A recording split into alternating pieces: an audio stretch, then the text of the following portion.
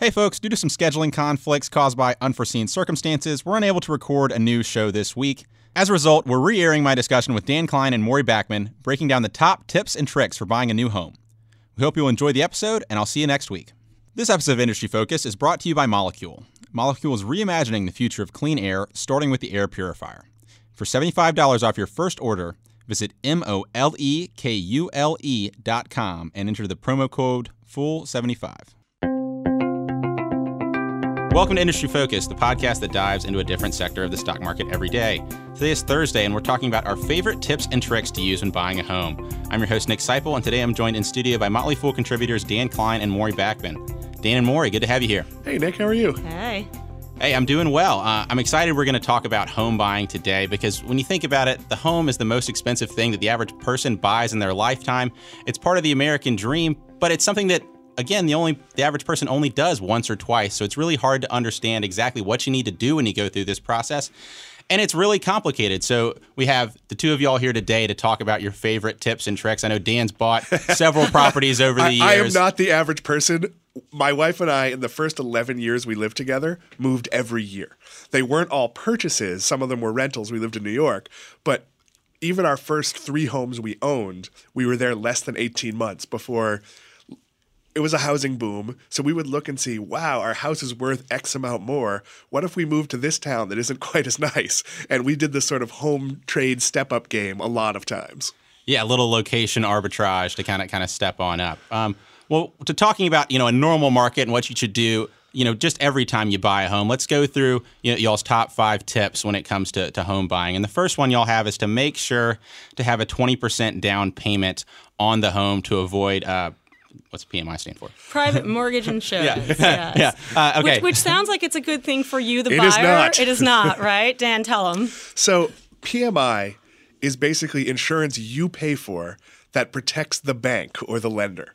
So it's more or less like saying, hey, I'm going to buy auto insurance, and that auto insurance doesn't pay repairs for me. If I have to bring the car in to be repaired, the auto dealer is insured of getting paid. So basically, you're paying for insurance that if you default, they will get paid anyway. And in general, if you don't have 20% equity, you have to pay PMI. And there's no hard and fast rule that when you get to 20% equity, you're allowed to ask your bank to remove PMI. They don't have to do it. And the last thing you want to do is have to refinance your mortgage, which comes with, 2 to 5% in closing costs Yep. just to get rid of this payment. So we understand that 20% equity is not attainable for everyone, but there is a major negative. On a $200,000 loan, maybe like $150 to $200 a month in something that you're paying for that in no way benefits you. Right. PMI, some people think, it's just like a little fee you pay up front, kind of like you roll it into your closing costs. It's not. It's essentially a surcharge on your mortgage payment every month for what could be a very long time. Right, to insure the bank if they have to foreclose on you. And hopefully you're going to pay the thing off and you know that you're a responsible borrower. Hopefully. So, and one of the issues right now is that appraisals tend to be very, very conservative. So you might live in your house for 2 years and go, wow, the market's exploded. I paid $300, it's worth $400 now. I have 20% equity. Good luck getting an appraisal to match that, which is what's required. Right. So unless you're actually paying down the original loan, it becomes very difficult to get rid of PMI. Right. but when we look at the data, most people really don't end up putting down 20% on their home. Most people, when they buy their first home, actually put down 5% or less. Do you have any advice for people that are trying to save this 20% down payment, what they can do to get there to avoid these kind of issues with PMI? Well, first of all, and I think it just boils down to the same strategy you would use anytime you're trying to hit any sort of savings goal. Map out a budget and just live really frugally to bank cash. Get yourself a side job if you need it. There's a lot of ways to drum up extra money in a not so lengthy period of time if you really commit to it. I also think you need to figure out why you don't have the 20%. If you're buying a home you can easily afford, and that extra 15% you have invested in other areas that are producing a better return than not having PMI and the small amount less you'll pay, then that's sensible. If you're only putting 5% down because you're stretching your budget to get there, you don't have any equity to play with. You don't have any ability if things go wrong to sort of tap into your house to save your house. Right. So you're probably buying a house you can't afford. Another question a lot of folks probably have is, hey, I've got this big chunk of student debt that's kind of hanging over my head, but I want to be in a home. I'm getting to the age where I want to have kids and things like that. How should folks think about whether focusing on paying off their student debt before getting into a home or carrying both at the same time? What are the factors folks should take into account when making those sorts of decisions? To an extent, I think they're two different beasts, right? Because it's not unusual for someone to, these days to carry student debt for, unless you've got like a federal loan that's a reasonable sum, it's probably going to take you more than 10 years to pay off your loans, which means that conceivably you're hitting your 30s, your mid-30s, you want to buy a house, maybe you're not free of that debt. I don't think it's a bad idea to have some sort of student debt and take on a mortgage as long as you have the income to keep up with all of those payments. I don't think, having student debt needs to be a barrier to homeownership. I think it boils down to, like Dan said, just take a look at your finances and make sure you can actually afford this home, keeping in mind that you've got this debt payment every month for the foreseeable future. And student loan debt is an exception to the debt rule. You might have a car payment, you might have student loan debt. Don't buy a house if you have a bunch of credit card debt. First of all, your ability to get a loan will be very compromised if you have that level of debt. So really put yourself in position where pay off what you can. Consolidate your student loans to the best rate possible. Remember that when you go to a bank or a lender to borrow money, you want to put the best picture forward. And they're going to look at your debt to income ratio. So you might get a better rate on a loan if you pay down $20,000 of student debt. It might be worth waiting 18 months so you could do that, or a year, however long it takes you. So really, this is an area where you don't have to apply for a mortgage. You can go talk to a mortgage broker. You can go talk to your credit union or your bank and see, okay, I'm going to apply for a mortgage a year from now. What can I do to make my picture look the best? When we applied in Florida, we had credit card debt because we had put all of our moving expenses on the credit card and we were just in the cycle, hadn't paid it off. And when I sat down with the mortgage broker, he said, oh, you need to pay that bill in full now. And we did. So you really want to prepare and start preparing not a week before you apply, but at least a year before you apply. Right, and that leads into something else, and it's just a really easy thing that everyone can do. Check your credit score before you apply for a mortgage. If your credit score is not good, you might either not get approved for that mortgage, or you might snag a pretty unfavorable rate, and you don't want to be locked into that for however long, it is until you're able to refinance. And then, as Dan said, there's a cost to refinancing. So just, be aware of where you stand credit-wise, too. Yeah, and I'm glad y'all mentioned refinancing costs, because your next tip is to be aware of these closing costs. Can you talk about what closing costs are and how significant they can be when you're getting your first mortgage or refinancing an existing mortgage? Yeah, they can be pretty substantial. They can be anywhere, I think, from 2 to 5% of basically the cost of the value of your loan. So it's everything from, in most states, you need a lawyer. The other side needs a lawyer.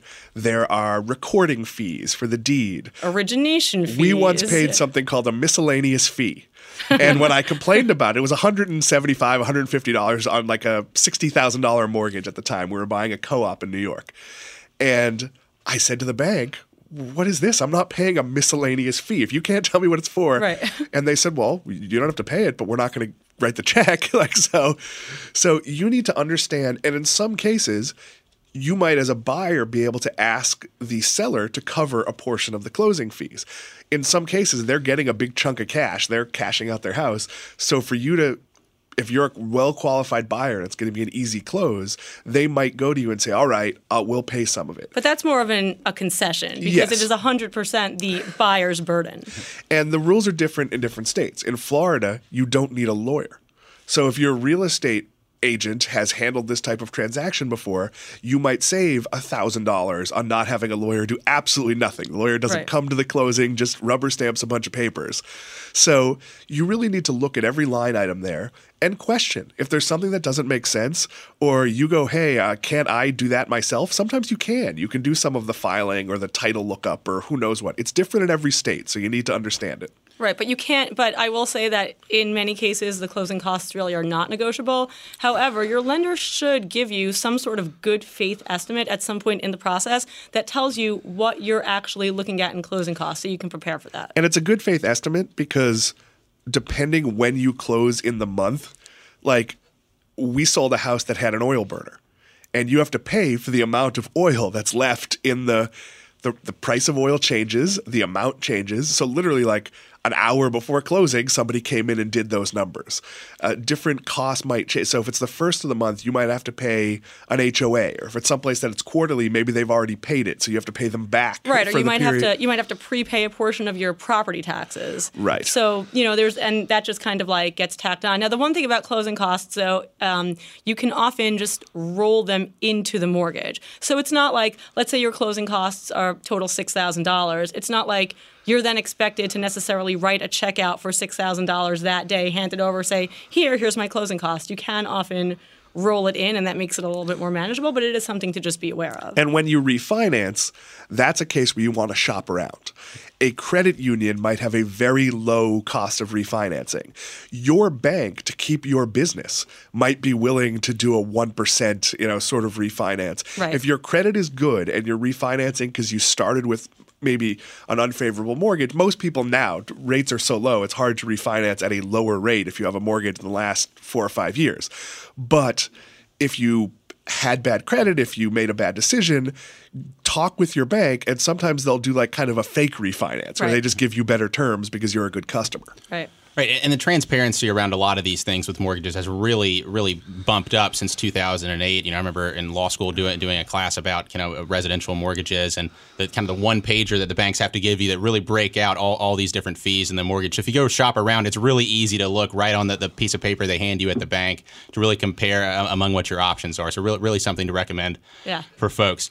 Let's go into your next tip. Tip number 3 is to know what the taxes are going to be on your property. And what's the way folks can keep track of that when maybe they're looking at a potential real estate purchase? Well, so I would say 2 things about that. Number one, the current property tax bill is something that should be disclosed to you at the time that you're just plain looking at the house or whatever the home is. If your realtor doesn't have that information on the listing, which would be rare, you can usually just access like local or county records and look it up. But here's the thing. You don't want to just look at what the property taxes are that day that you're going to look at the house. You want to look at the property tax history, because some areas are more prone to significant property tax hikes than others.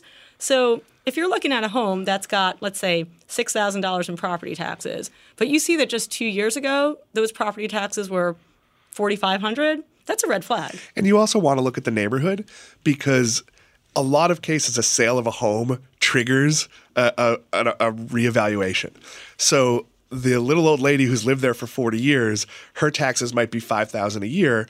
Next door might be paying $12,000 because the home has changed hands 6 times. So if you buy that house, you might find in the next year, all of a sudden your tax bill is going to go up. You also want to make sure that you have the same tax law as the person you're buying from. In Florida, we have a homestead exception. There is a certain amount of your property tax. If this is your primary residence, you don't have to pay if you've lived there a certain amount of time. On a more expensive home, it's not a relevant number, but on like a $100,000 condo, it can be like half the property tax. So you might see, oh, wow, this is only a $600 a year property tax, but for you, it's actually a $1,300 a year property tax. Right. So you really need to have someone working with you, ideally a real estate agent who knows the market and can tell you, hey, this is where it is now, this is where it's going, this is how it will apply to you. Yeah, we mentioned off the top of the show how going through a real estate transaction is something that very few people do. However, realtors do this as part of their business, so they can really help guide you through some of these issues. One question I wanted to follow up with you guys talking about real estate tax is, with the changes in the tax law when it comes to state and local tax deductions, how does that affect the math that you do when looking at a real estate purchase and really evaluating your tax bill for your property? Well, if you live in a high property tax state, it could impact you a lot. Where I live in New Jersey, I think the average property tax bill is somewhere in the ballpark of like $8,000 to $9,000 a year. But I know people in my own neighborhood who are paying easily double that. with the SALT deduction, the state and local tax deduction, which encompasses property taxes, now capped at $10,000. There's a lot of folks out there, if you live in a high property tax state, you're not fully writing off your property taxes, not even close. So there's that consideration. So I live in a no state income tax state, so that property tax deduction is an important one. Right. And I also live in a state that generally has bad schools, so our property taxes aren't that high. So you're in a position where, for me, I'm not going to hit that $10,000 limit. So I theoretically could buy something with higher property taxes and have it be a benefit. This episode of Industry Focus is brought to you by Molekule. Molekule is reimagining the future of clean air, starting with the air purifier. Molekule has introduced a breakthrough science that is finally capable of destroying air pollutants at a molecular level. Molekule's technology has been personally effective and verified by science, but most importantly, it's been tested by real people. Molekule has given allergy and asthma sufferers around the country an all-new experience. Molekule replaces technology from nearly a century ago. The HEPA filter technology that's been used to clean your air was developed in the 1940s, and there haven't been any major innovations since. But Molekule has created a new filtration system that doesn't just collect pollutants on antiquated filters, but destroys them on a molecular level. Fools all around HQ about Molekules for themselves and vouch for the benefits the system offers, drastically reducing their allergy symptoms. For $75 off your first order, visit molekule.com and enter the promo code FOOL75. That's molekule.com and promo code FOOL75.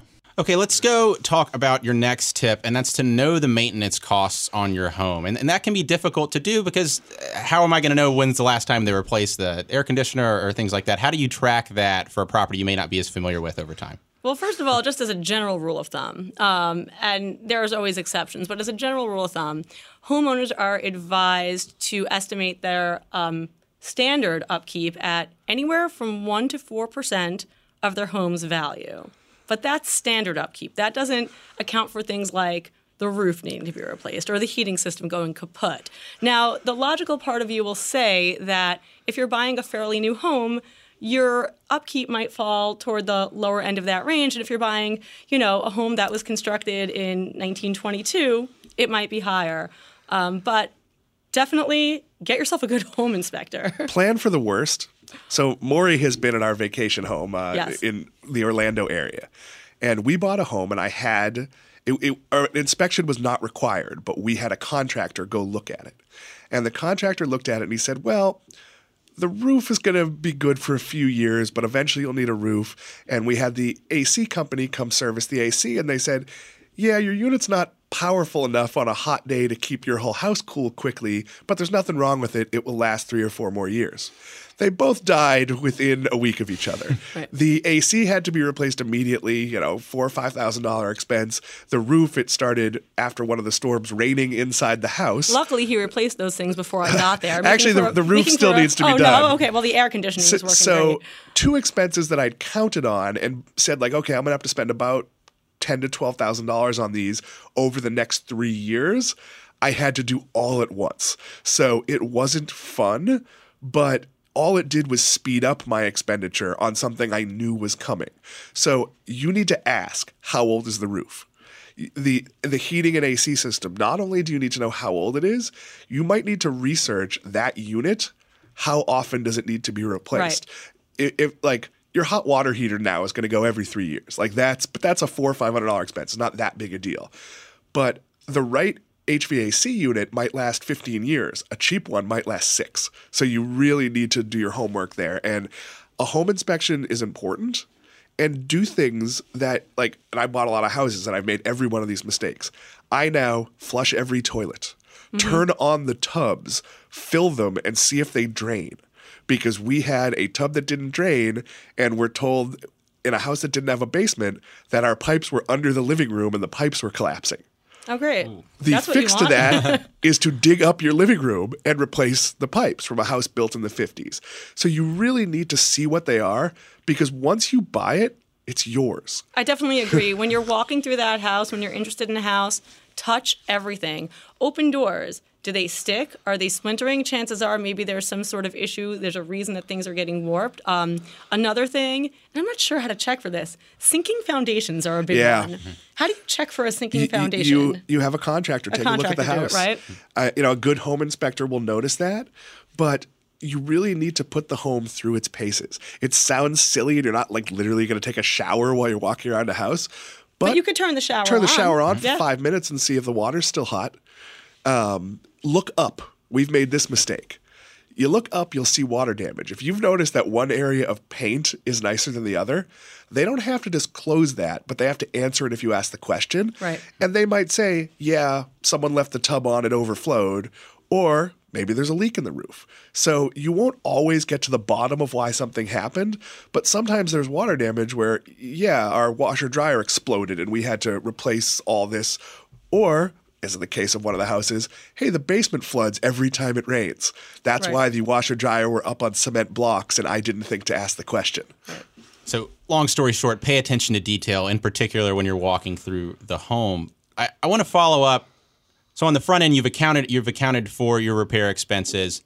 But a thing that really is significant for me when I'm thinking about owning a home as a millennial is I'm going to have to do these repairs at some point in time. When I was at my parents' house, maybe I vacuumed the house, maybe I did the laundry, but I didn't put a new roof on the house. I didn't replace the air conditioner. I didn't do all these types of maintenance repairs that you don't really do until you become a homeowner. So what advice do you have to someone who might be a new homeowner who might not be familiar with these sorts of maintenance projects that you have to do to figure out who a good contractor is? Can I do this repair myself? All those practical tips that just come into actually owning a home yourself. So you have to do your homework. We've been very lucky that in both of our home locations, we have contractors that we've become friends with. In one case, it was the guy that did maintenance for the previous owner. His wife now picks my son up when I'm not there. He does odd jobs. I can't change a light bulb. And so he does odd jobs for me in between work. So we've been very lucky, but we have to replace our floor. We're doing all new flooring, and flooring in a condo in Florida, you can't do on an owner permit. It has to be a licensed contractor permit. Right. So my friend, who is very handy but not a licensed contractor, can't do it. So I had him help me interview people to do it. So you have to get the references. You have to check their past jobs. You have to Google what should a roof replacement cost me in this area and understand the difference between a $6,000 roof and a $9,000 roof. Right. Or in the case of some places with snow, the difference between a $9,000 roof and a $30,000 metal roof that can bear all the weight of snow and you never have to shovel your roof. So you have to figure out all these things. And if you're handy, well, maybe you can put a TV bracket up. I can't. So that's something you could pay Best Buy and it's $250 for them to do it, or you could go online and pay someone $40 to come over and do it, and it might not be as clean and the person might not be as professional, but your TV will be hanging. And I think that's something else, it's a good point that Dan touched on. You have to know your own abilities when you go into homeownership. And if you're pretty convinced that you fall into the I can't change a light bulb camp, you need to pad your budget for maintenance and repairs, because chances are you'll be outsourcing a lot of stuff that you can't do yourself. I'm pretty not handy. Thankfully, my husband is handy. So if it's a simple plumbing repair or something pretty basic, we're not dropping $100 on a service call or $150 here and there. He's doing it himself. But make no mistake about it, if our roof ever needs to be replaced, we're calling roofers. And what type of home you buy should reflect your handiness. We don't live in a single-family home because I can't fix stuff. We live in a condo. So the windows are not my responsibility. The outside, the roof, so I don't have to clean the pool. I don't have to, dust the gym. So that made a lot of sense for me. And I joke that I can't change a light bulb, but the last time we had a light bulb go out, I climb up on the ladder, I unscrew the thing. It took a while. It was kind of difficult. I changed the light bulb. I put the thing on, and I think, well, I'm not going to screw it in quite as hard, so it's easier next time. 2 minutes later, kablamo, glass everywhere. I saw where that one was going, right? And my wife has forbidden me from changing a light bulb to the point that we've changed some of our fixtures to put in LEDs that don't need to be changed, right. More than once every 10 years. Right. Another thing is if you are relying on outside contractors, Always comparison shop. Even if you get a good recommendation, never just go with the first quote you get, because I mean, what do you really know if you're getting a fair price unless you get a couple of different people in and say, all right, well, this one wants to charge me $800 for this project. This one wants to charge me $650. What is it about this first person that's worth $150 more? It's very much like buying a car. If you go in knowing what you should pay, like with our flooring, we have one quote that's about $9,000 and one that's about $7,000. The guy who's charging $9,000 is better. The quality of the flooring is better. What we haven't figured out is if the cheaper one is good enough. Right. So, and it probably is, because they're both pretty nice flooring because of the statute requires you to have a certain thickness and a certain, that's the other thing. You need to know. In some markets, you can do a roof repair under a certain dollar amount without a permit. In other markets, you need a permit to do anything exterior. In some, you don't need to do interior work unless it's electrical. So you really need, and by the way, on those permits, often your township or whatnot will charge you for the privilege of updating or repairing your own home by charging you a permit fee. And they won't come inspect. On our flooring, it's 10%. Oh, yeah. Yeah, it's usually, I think in my town, the permit fee is generally a function of the cost of the project. So that when we finished our basement, we had to take our estimate to the township and say, okay, we're looking at spending X to finish our basement. And they said, oh, great. Well, we're glad you're doing this, this, and this, because now we get to charge you whatever percent of that. And it's like, awesome. So we budgeted in, what we thought we could afford for the basement, and then we got slapped with this ridiculous, like, multi-$100 And what's worse is your property tax can increase if you markedly improve the home or increase the square feet of livable area. Mm-hmm, which is what happened. Which is, trust me, when you live in New Jersey and you basically finish off your basement and add like a good 900, 1,000 square feet of extra living space, your property tax bill starts to look really, really scary. So all that to say, know your maintenance costs, know what you need, and do the research before. I think we're saying don't buy a house. Right. No, don't not buy a house if you're equipped to buy a house, but just really know what you're in for. Know that basically the down payment that you come up with is just the tip of the iceberg. You are signing on to be financially responsible for maintaining a structure for the foreseeable future, which is why I always tell people, if you're buying a house, and let's be clear, everyone should do this, but if you're buying a house, make sure you have a healthy emergency fund. Make sure you have a healthy amount of money in the bank, ideally a good 6 months worth of living expenses or more, just because you're now responsible for, again, all these things that could go wrong. And amazing things go wrong. Right. I will say that my husband and I bought a new construction house back in 2009, and I can't tell you how many repairs we had within the first 2 years. And you'd think we'd be protected from that because everything was brand spanking new, but no. Yeah. All that to say, a home is a long-term commitment, and you need to treat it that way when it comes to maintenance expenses and saving for your home. And as part of that kind of ties in nicely with our fifth tip, which is to think beyond your immediate needs. You're going to be in this home for the long term. What needs might you need in the future? You want to talk a little bit about that and how to think about that when buying a home? So a lot of people buy a first home when they have a baby. And you see this on House Hunters. Oh, that room's small, but it will be the nursery. Well, it takes a lot of vision as a parent to figure out your kid's going to get bigger. So we once or you might have more of them. We once moved out of a house because we could not picture our son ever being able to do stairs. So we moved to a ranch house. And it was kind of a dangerous house where it was hard to protect the stairs. So it sort of made sense. But when we looked at houses, we didn't go like, let's buy a house with stairs that we could easily put gates on. We just didn't look at houses with stairs, not thinking our kid will get older and stairs might be a benefit in terms of separation. Maybe your kid only needs a small amount of space outside when they're young, but as they get older, they might want to kick a ball around. Is there a park nearby? What's the walking distance to schools? Is there a supermarket? Yeah, what's the crime like? When you're your age and don't have kids, you have more flexibility to buy in a neighborhood where the schools are bad. But your resale is harder because it limits your pool of people you can sell to. Right. So you really need to think about, and look, you can't predict every part of life. People have kids accidentally, they get sick when they didn't plan on it, lots of things happen. But if you logically know you're probably going to have kids, or you're probably not going to have kids, or hey, I might work from home in a year from now, so I need space in my house to do that. You need to sort of at least do a here's what we think is going to happen test. Right. So what do you think about the idea when you talk about making a long-term commitment to your home and preparing for the future, what your future needs might be, of the concept of a starter home? This is my starter home. I'm going to live in this home for a period of time, and then I'm going to resell it and move up to a larger home as my needs adjust. Is that a decision that's not prudent for someone to make? I think it's an okay decision to make, especially if, for example, let's say you buy a smaller home that's a starter home because right now it's just maybe two of you, and you know that you want to have kids in 5 or 6 years. And at that point, the thing is, remember those closing costs we talk about? You have to be in your home for a certain amount of time to essentially recoup those costs. I think, what is it, like about 3 to 5 years, they say? It depends what you pay.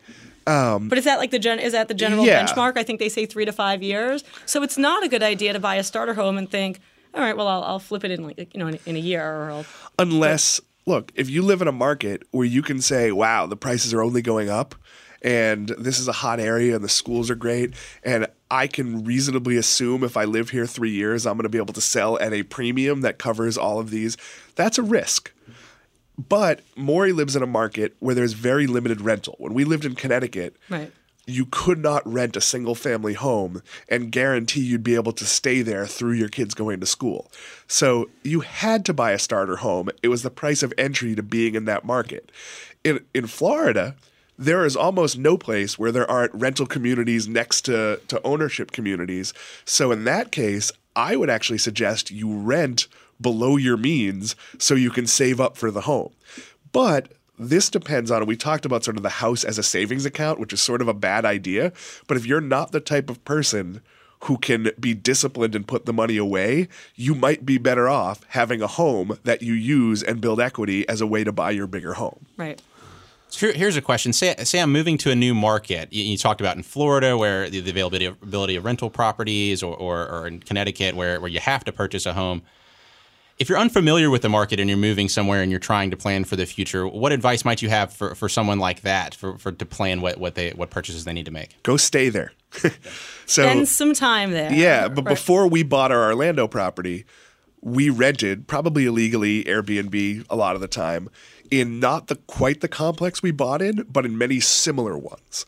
So we learned things like we didn't want a gate. A gate's added security, but if Maury's going to stay there for the weekend with her family, I have to put her on the list. And the list never works right. So it was always a hassle. We learned we didn't want that. We learned we didn't want to be near the main highway. We wanted to be one highway over. So if I wanted to run out and get coffee, I didn't get hit with the Disney traffic that can make a mile take 35 minutes. So you really need to learn the little things like that.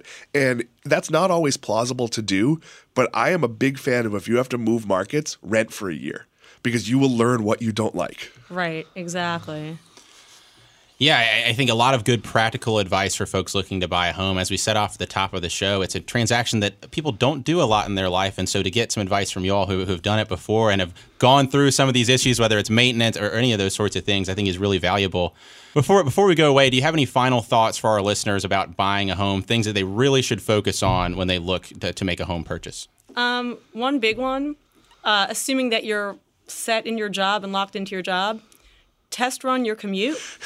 That's a big one. You know, when I moved out to New Jersey, I was still working in Manhattan, and you'd think, oh, they're right next to each other. How bad a commute could that be? It was bad. You know, but one of the things is that, you know, my husband actually lived out there before he was my husband. He lived out there at the time, and I would come out on weekends a lot.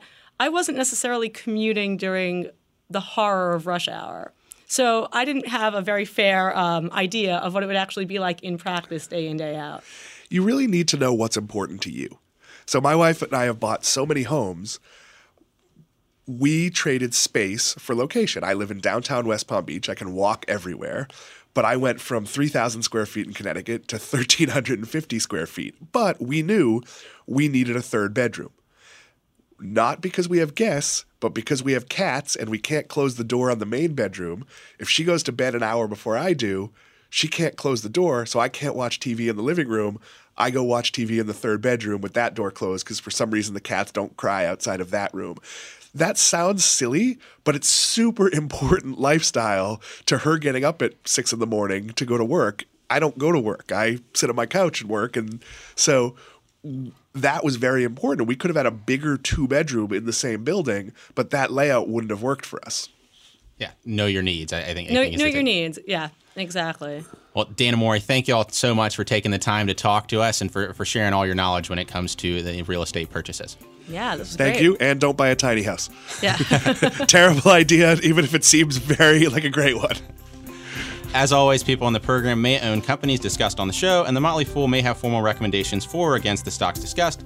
So don't buy or sell anything based solely on what you hear.